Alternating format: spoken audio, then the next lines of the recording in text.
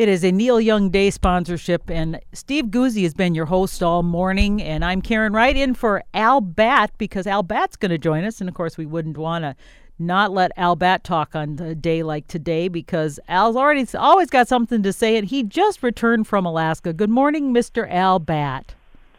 Good morning. I'm all excited because my Fitbit has just awarded me a badge. So, what does that mean? It doesn't get any better.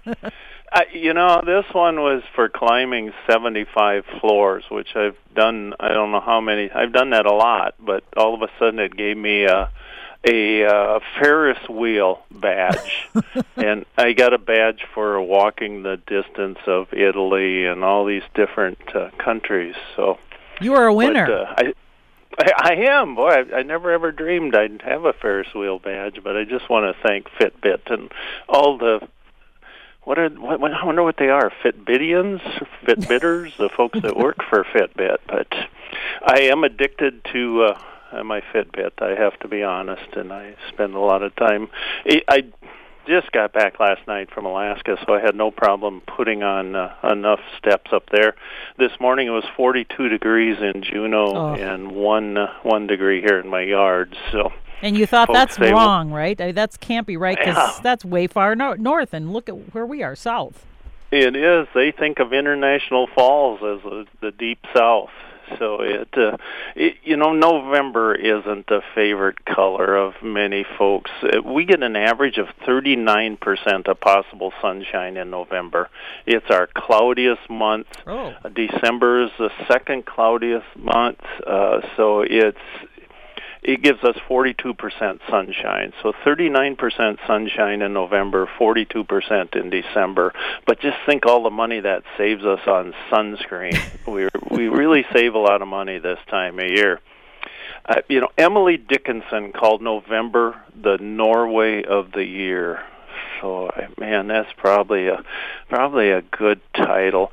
I ran home. I ran out early this morning, and boy, I filled all the feeders and apologized to all the birds. There's a little chipmunk running around. I said, "Dude, I'm sorry, I wasn't here for you." So I got a lot of them filled. I'll go out later, and I marveled at the beauty of a crow in the yard because there is no bad-looking bird. And another beauty, a rock pigeon descended upon the driveway, and the pigeon is one of the few birds, including other dove species, flamingos, and the male emperor penguin, that are capable of producing milk-like substance to feed their young. Both the female and the male pigeons produce a nutrient-rich substance in their crop to feed their young, or squabs, and it's called crop milk. And the Migratory Bird Treaty Act was signed in the U.S. and Canada way back in 1918, and that was signed for the purpose of ending the commercial trade in feathers, and it provides that it's unlawful to pursue, hunt, take, capture, kill, possess, sell, purchase, barter, import, export, or transport any migratory bird or any part, nest, or egg, or any such bird unless authorized under a permit issued by the Secretary of the Interior. But what if you find one on the ground? Can you keep those or not? You're not supposed to. Oh, seriously? No. There are some regulatory exceptions.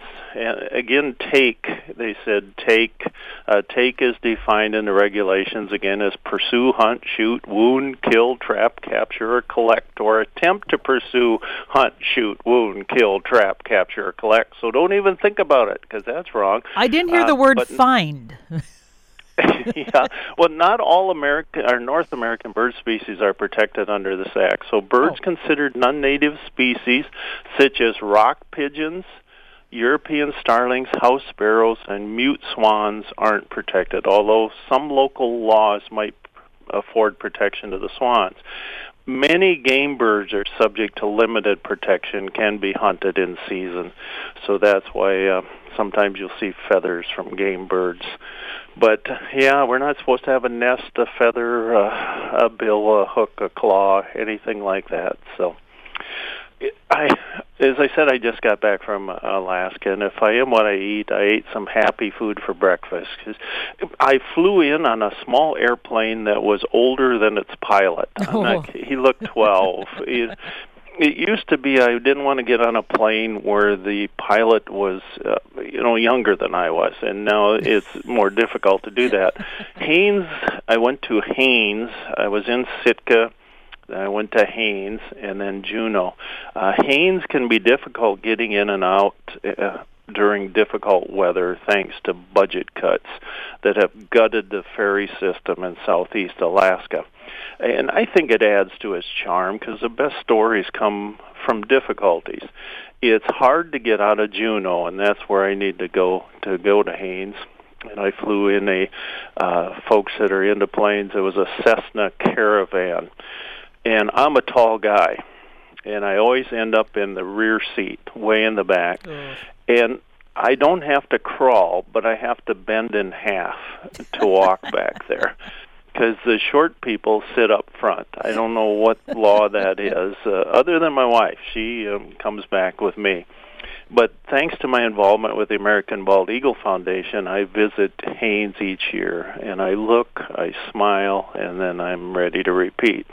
I get up too early every morning and lug stuff around, and it helped that I'd been eating delicious pickled garlic, homemade cherry pie, baked French toast, and a bisque made from shrimp, crab, halibut, and salmon caught and made by friends.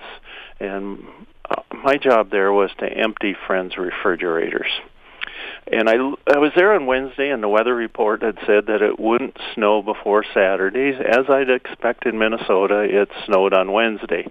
But I was good Minnesotan, so I was dressed like an onion in layers. According to USA.com, Haines gets 98 inches of snow and 49 inches of rain annually. It rarely, very, very rarely gets below zero and rarely above 75 degrees. Its average temperature is 41. It has 173 growing days for gardeners. I watched a brown bear catch a fish with the greatest of ease. Then it climbed out of the water, shook like a big dog shedding water, and ate fish while hidden in the grass. And the bear hid because it didn't have enough food to share with everyone. A brown bear biologist for the Alaska Department of Fish and Game told me that Thanksgiving was the median date for the start of hibernation for brown bears in Haines. So they're out running around till Thanksgiving. Some later than that. Some, of course, go to bed earlier, but that's the median date. A bear's eyesight is comparable to ours, but their sense of smell is remarkable. And I asked the biologist, I said, brown bear or grizzly? And he said, all grizzlies are brown bears, but not all brown bears are grizzlies. The correct scientific name for a grizzly is brown bear, but only coastal bears in Alaska and Canada are generally referred to as such, while inland and Arctic bears and those found in the lower 48 are called grizzly bears. Coastal bears have access to salmon, and they can consume 90 pounds of food each day in anticipation of hibernation. A bear might eat parts from more than 100 different salmon and salmon carcasses in one day. So a lot of the coastal bears get bigger because, boy, they're just eating well. Bears reach heights of 6 to 7 feet when standing on their hind legs. The largest, though, of the brown bears, the Kodiak bear, is found only in Kodiak Islands along the southeastern coast of Alaska, and they can stand over 10 feet tall. And how do you find a bear in Alaska? Man, it's real easy to find a bear. You just look for a group of tourists with cameras and cell phones all pointing the same direction. You pull over and you say, what do you have? And there'll be one of two answers. It'll be bear or moose. That'll be the two answers, so either one is worth stopping. The bear biologist told us all, because that's their job, to tell us what to do when we encounter a brown bear. And the number one thing they always say, don't run. Speak in soft, monotone voice. Don't yell at it. Just talk to it. Say, hey, bear, how's it going? And then wave your arms to let the animal know you're human. And if the animal makes contact, then you curl into a ball or on your side, or lie flat on your stomach and hope for an understanding bear. That biologist showed a video of a bald eagle feeding at 1:15 in the morning. And I didn't think eagles worked a late shift, but this one had. The bear I watched waddled away to sleep off the salmon, so I looked for another. And I heard, "There's one flying," said a photographer from Dubai, with heaps of enthusiasm. And I looked up excitingly, but it was no flying bear. It was an eagle, but that was still pretty cool. People wave cheerfully in Haines. Whether they're walking or driving, they wave. And that sounds like a little thing, but it's really welcoming and comforting. Friends have witnessed 2 thunderstorms in 18 years living in Haines. They grab a beverage and sit on the deck and watch the storms with amazement because it's so rare. Folks come to Haines in an attempt to wear out cameras. And I talked to a man from Colorado. He had a PhD. He studied planets. So he came there with a new camera, and he showed me photos of bald eagles he'd taken his first morning along the Chilkat River where the bald eagles gather. His photos were extraordinary, and he was so happy with the beauty of Haines, he told me that if his camera broke right that moment and he was unable to take another photo, he'd be okay with it. Haines is one of those places where we come to our senses.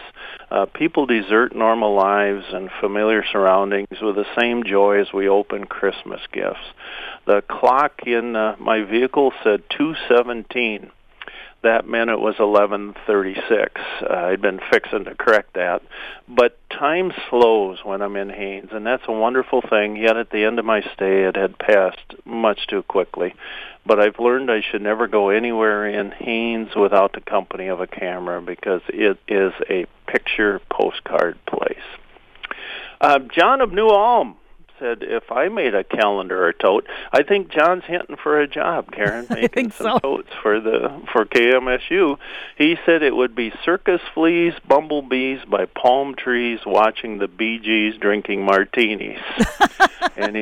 So I thought that was pretty good. And he said, here's a little poem he wrote: a chickadee on a branch in a tree, a robin running across the street, not using wings but its feet, leaves dancing in a circle on the ground to music with no sound, invisible wind, its partner, write what you see what you get, might be a poem you won't regret.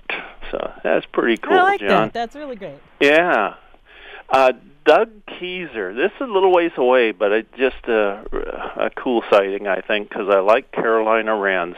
He saw 2 Carolina wrens at the Riverview Cemetery, and that's north side of Wabasha, Minnesota. And they stay together. The pairs remain together over winter, typically on territory, and these were singing, so they're at least pretending they're on territory. Bob Jansen saw a Lincoln sparrow in Faribault County, I believe by Keister, or if not in Keister. So it's a bird that just probably should be out of here by now. I'm watching a chipmunk in my yard, still shopping for groceries, trying to get enough provisions to make it through the winter, because he's saying, man, this could be a really long winter, because I'm running through all this snow in my bare feet or my chipmunk feet. And so it's one of those things where he's just trying to get as much food as he can, because they get up every so often during the winter, go into the kitchen and make themselves something to eat, and then go back and have a nap. Are these snows any earlier than normal? It seems to me like I always feel like we always get more snow after Thanksgiving, but maybe I'm just imagining because we've had weird winters in the past few years. So, or is this earlier than normal? It always seems early to me, because I don't want snow till like Christmas. That just seems like the decent thing to do.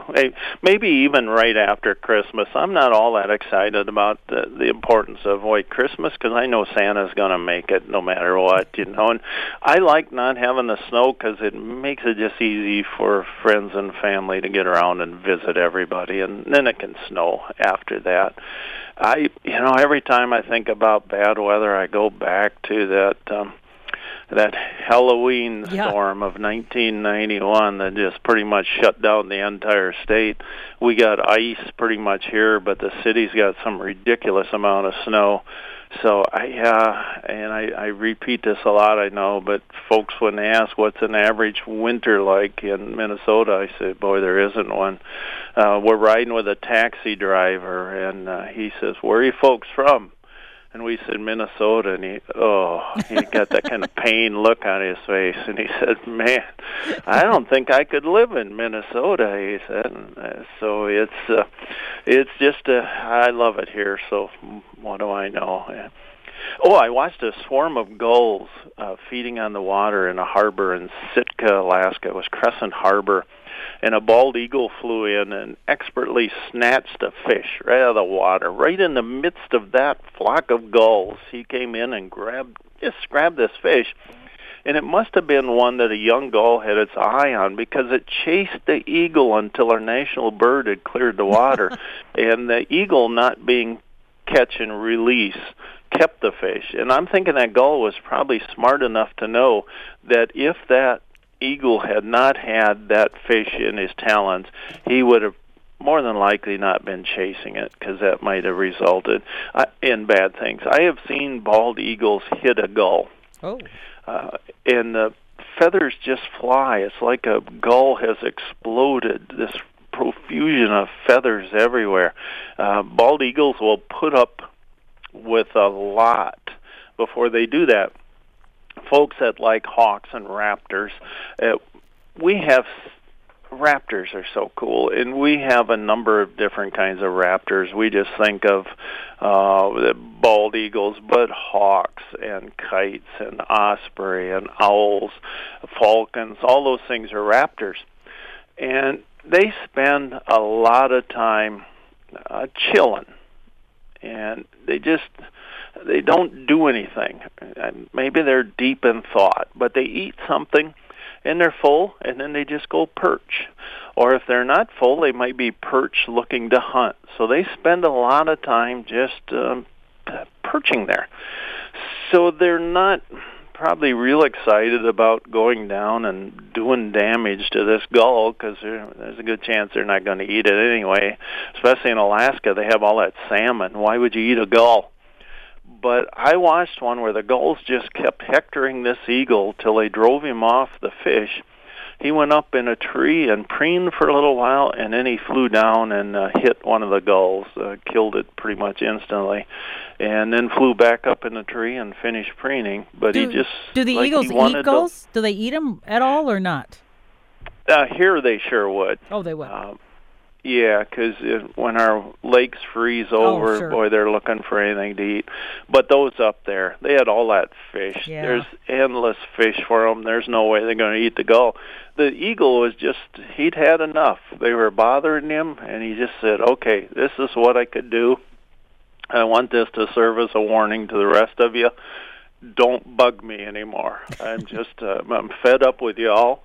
And I think they probably left him alone for a while, said that's the eagle there, that maybe we should not bug him whatsoever. He's right at the end of his thread there as far as being disturbed. But again, raptors, eagles are certainly one, owls, hawks, falcons, osprey, and kites. We have 6 kinds of raptors, although a great number of raptor centers, or a lot of raptor centers anyway, will also treat vultures for some reason. So vultures kind of fit in with them, I guess. And I can't say enough nice things. Visiting Alaska is like visiting Minnesota. It's something you'll never forget.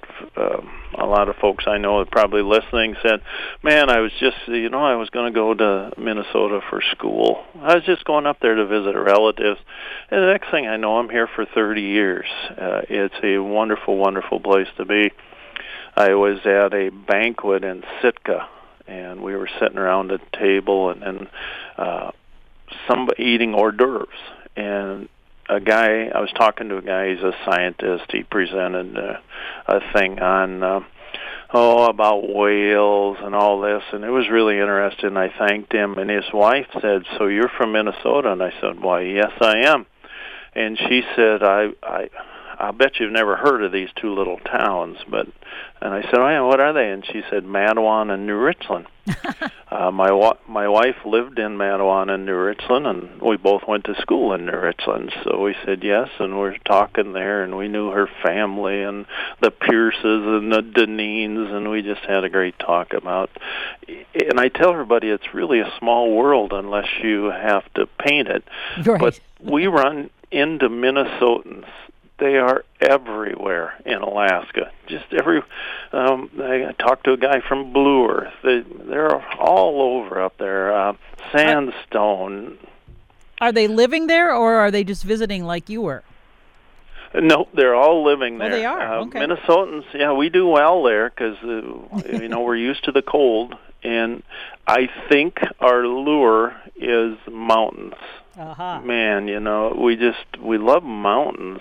I got up every morning and looked out the window and just looked at these mountains and said, wow.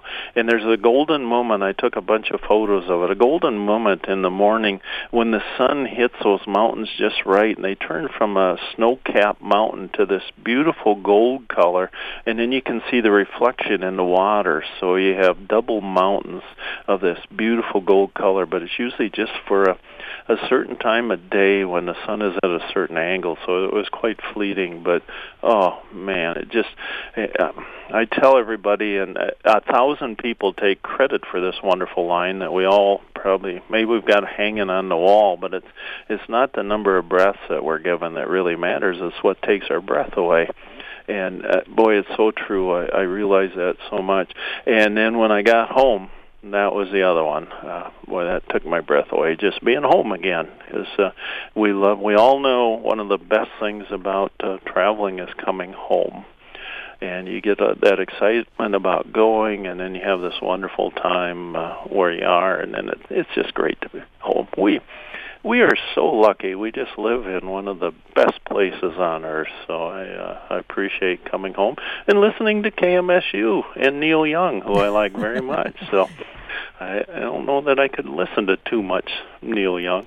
Al, are there much, in terms, you're back home now, are you seeing many birds migrating still, or are they getting toward the end because it's getting so cold, or what's our status with that? Yeah, I'm not seeing much for migration. I had a tufted titmouse here, which is a rare bird for here. But I don't see him today, and I worried about him the whole time I was gone. I put out more bird seed than you could imagine in the hopes that he'd be okay, and yet I was kind of hoping that maybe he'd get out of here because I wouldn't be able to fill all the feeders. So I don't see him today. Other than that, I'm seeing the normal things: chickadees, blue jays, goldfinches, juncos.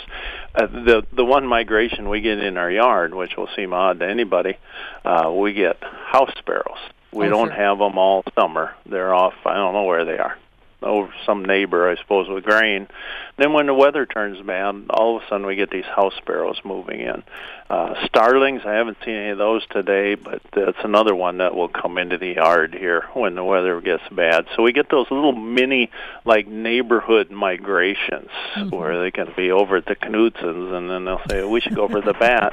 We have cardinals here, which just continues to make my day. I'm looking at a cardinal and a nuthatch and a chickadee all in one window here. So it's wonderful. I always think I wish I could tell birds how much they brighten my day just by looking out the window and seeing those and saying, man, life is good. So a listener said, Al, you were looking at the eagles. When do they actually get their white heads?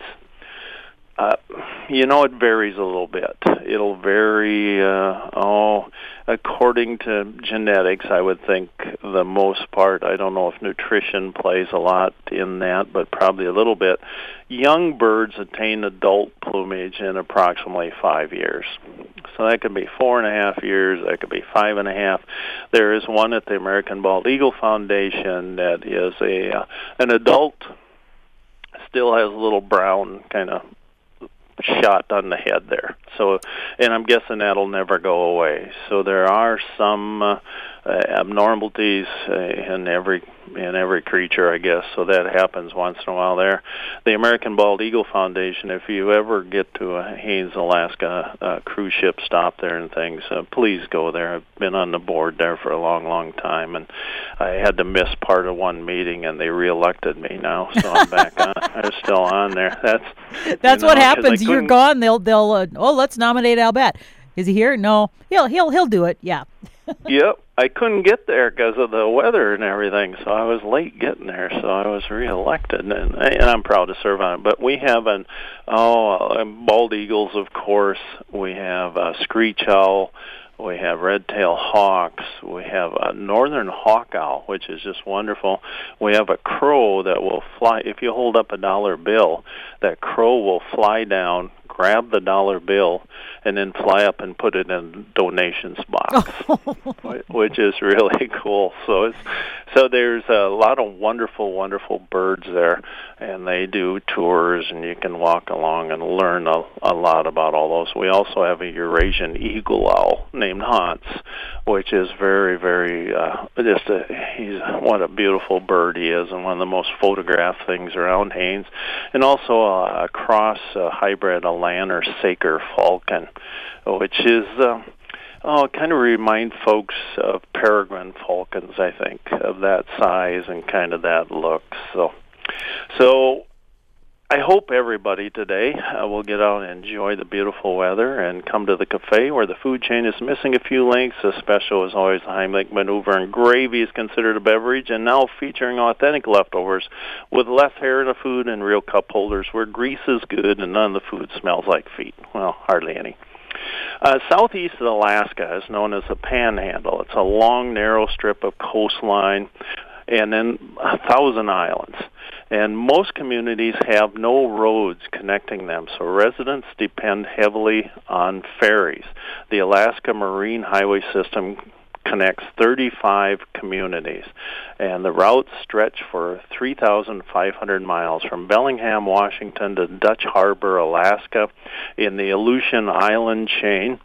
It includes the Inside Passage, which is a spectacular cruise ship destination featuring mountains, glaciers, and fjords. The ferry is a lifeline for the smallest communities. It brings things, carries people to hospitals and clinics, and sports teams to games. Alaska has a budget deficit due to declining oil production, and as a result, ferries have been removed from operation, ports cut, and staff reduced. Angoon, Tenakee, Pelican, and Gustavus aren't receiving any ferry service at the present. That would be like us saying we're closing your highway out here. You can't go anywhere. You can't go to town, to the store. Pelican, population under 100, has been getting one ferry a month year-round. Now they're getting none for the near future. Haines and Skagway receive service once per week, and Hoona twice per week. Many residents of these communities travel to Juneau to shop at Costco and Fred Meyer. A visitor stopped at the visitor center in Haines, which seemed appropriate, a visitor at a visitor center. He was driving to Anchorage, and he wanted a map. He was given a free map and departed. He returned not much later and asked if he could get a map with all the roads on it. Well, they were all on there. Alaska doesn't have that many roads. One of my favorite places on earth is Chilkoot Lake in Haines, Alaska. I see bears, eagles, ravens, magpies, Steller's jays, and dippers there. The park road to the lake is laden with potholes, not small potholes. I walked around one. It wasn't the biggest pothole there. I found that one too daunting. I walked around a medium-sized pothole 4 times, and I'd made a mile. Remember, folks, Heartland is well worth driving past. Thanks for listening to me. Thank you, Karen, as always, for your wonderful company. And, hey, thanks for playing Neil Young. It's a great day. Hey, Al, thank you. We'll be back again with you next week. Until then, get some rest and happy bird watching. Yay, thanks. Bye. All right, bye-bye. Our great friend Al Batt. I'm Karen Wright, sitting in for Steve Guzzi, who has a day sponsor today. It's a Neil Young Day today, so we'll be hearing some more of that, and Steve will be back in just a moment.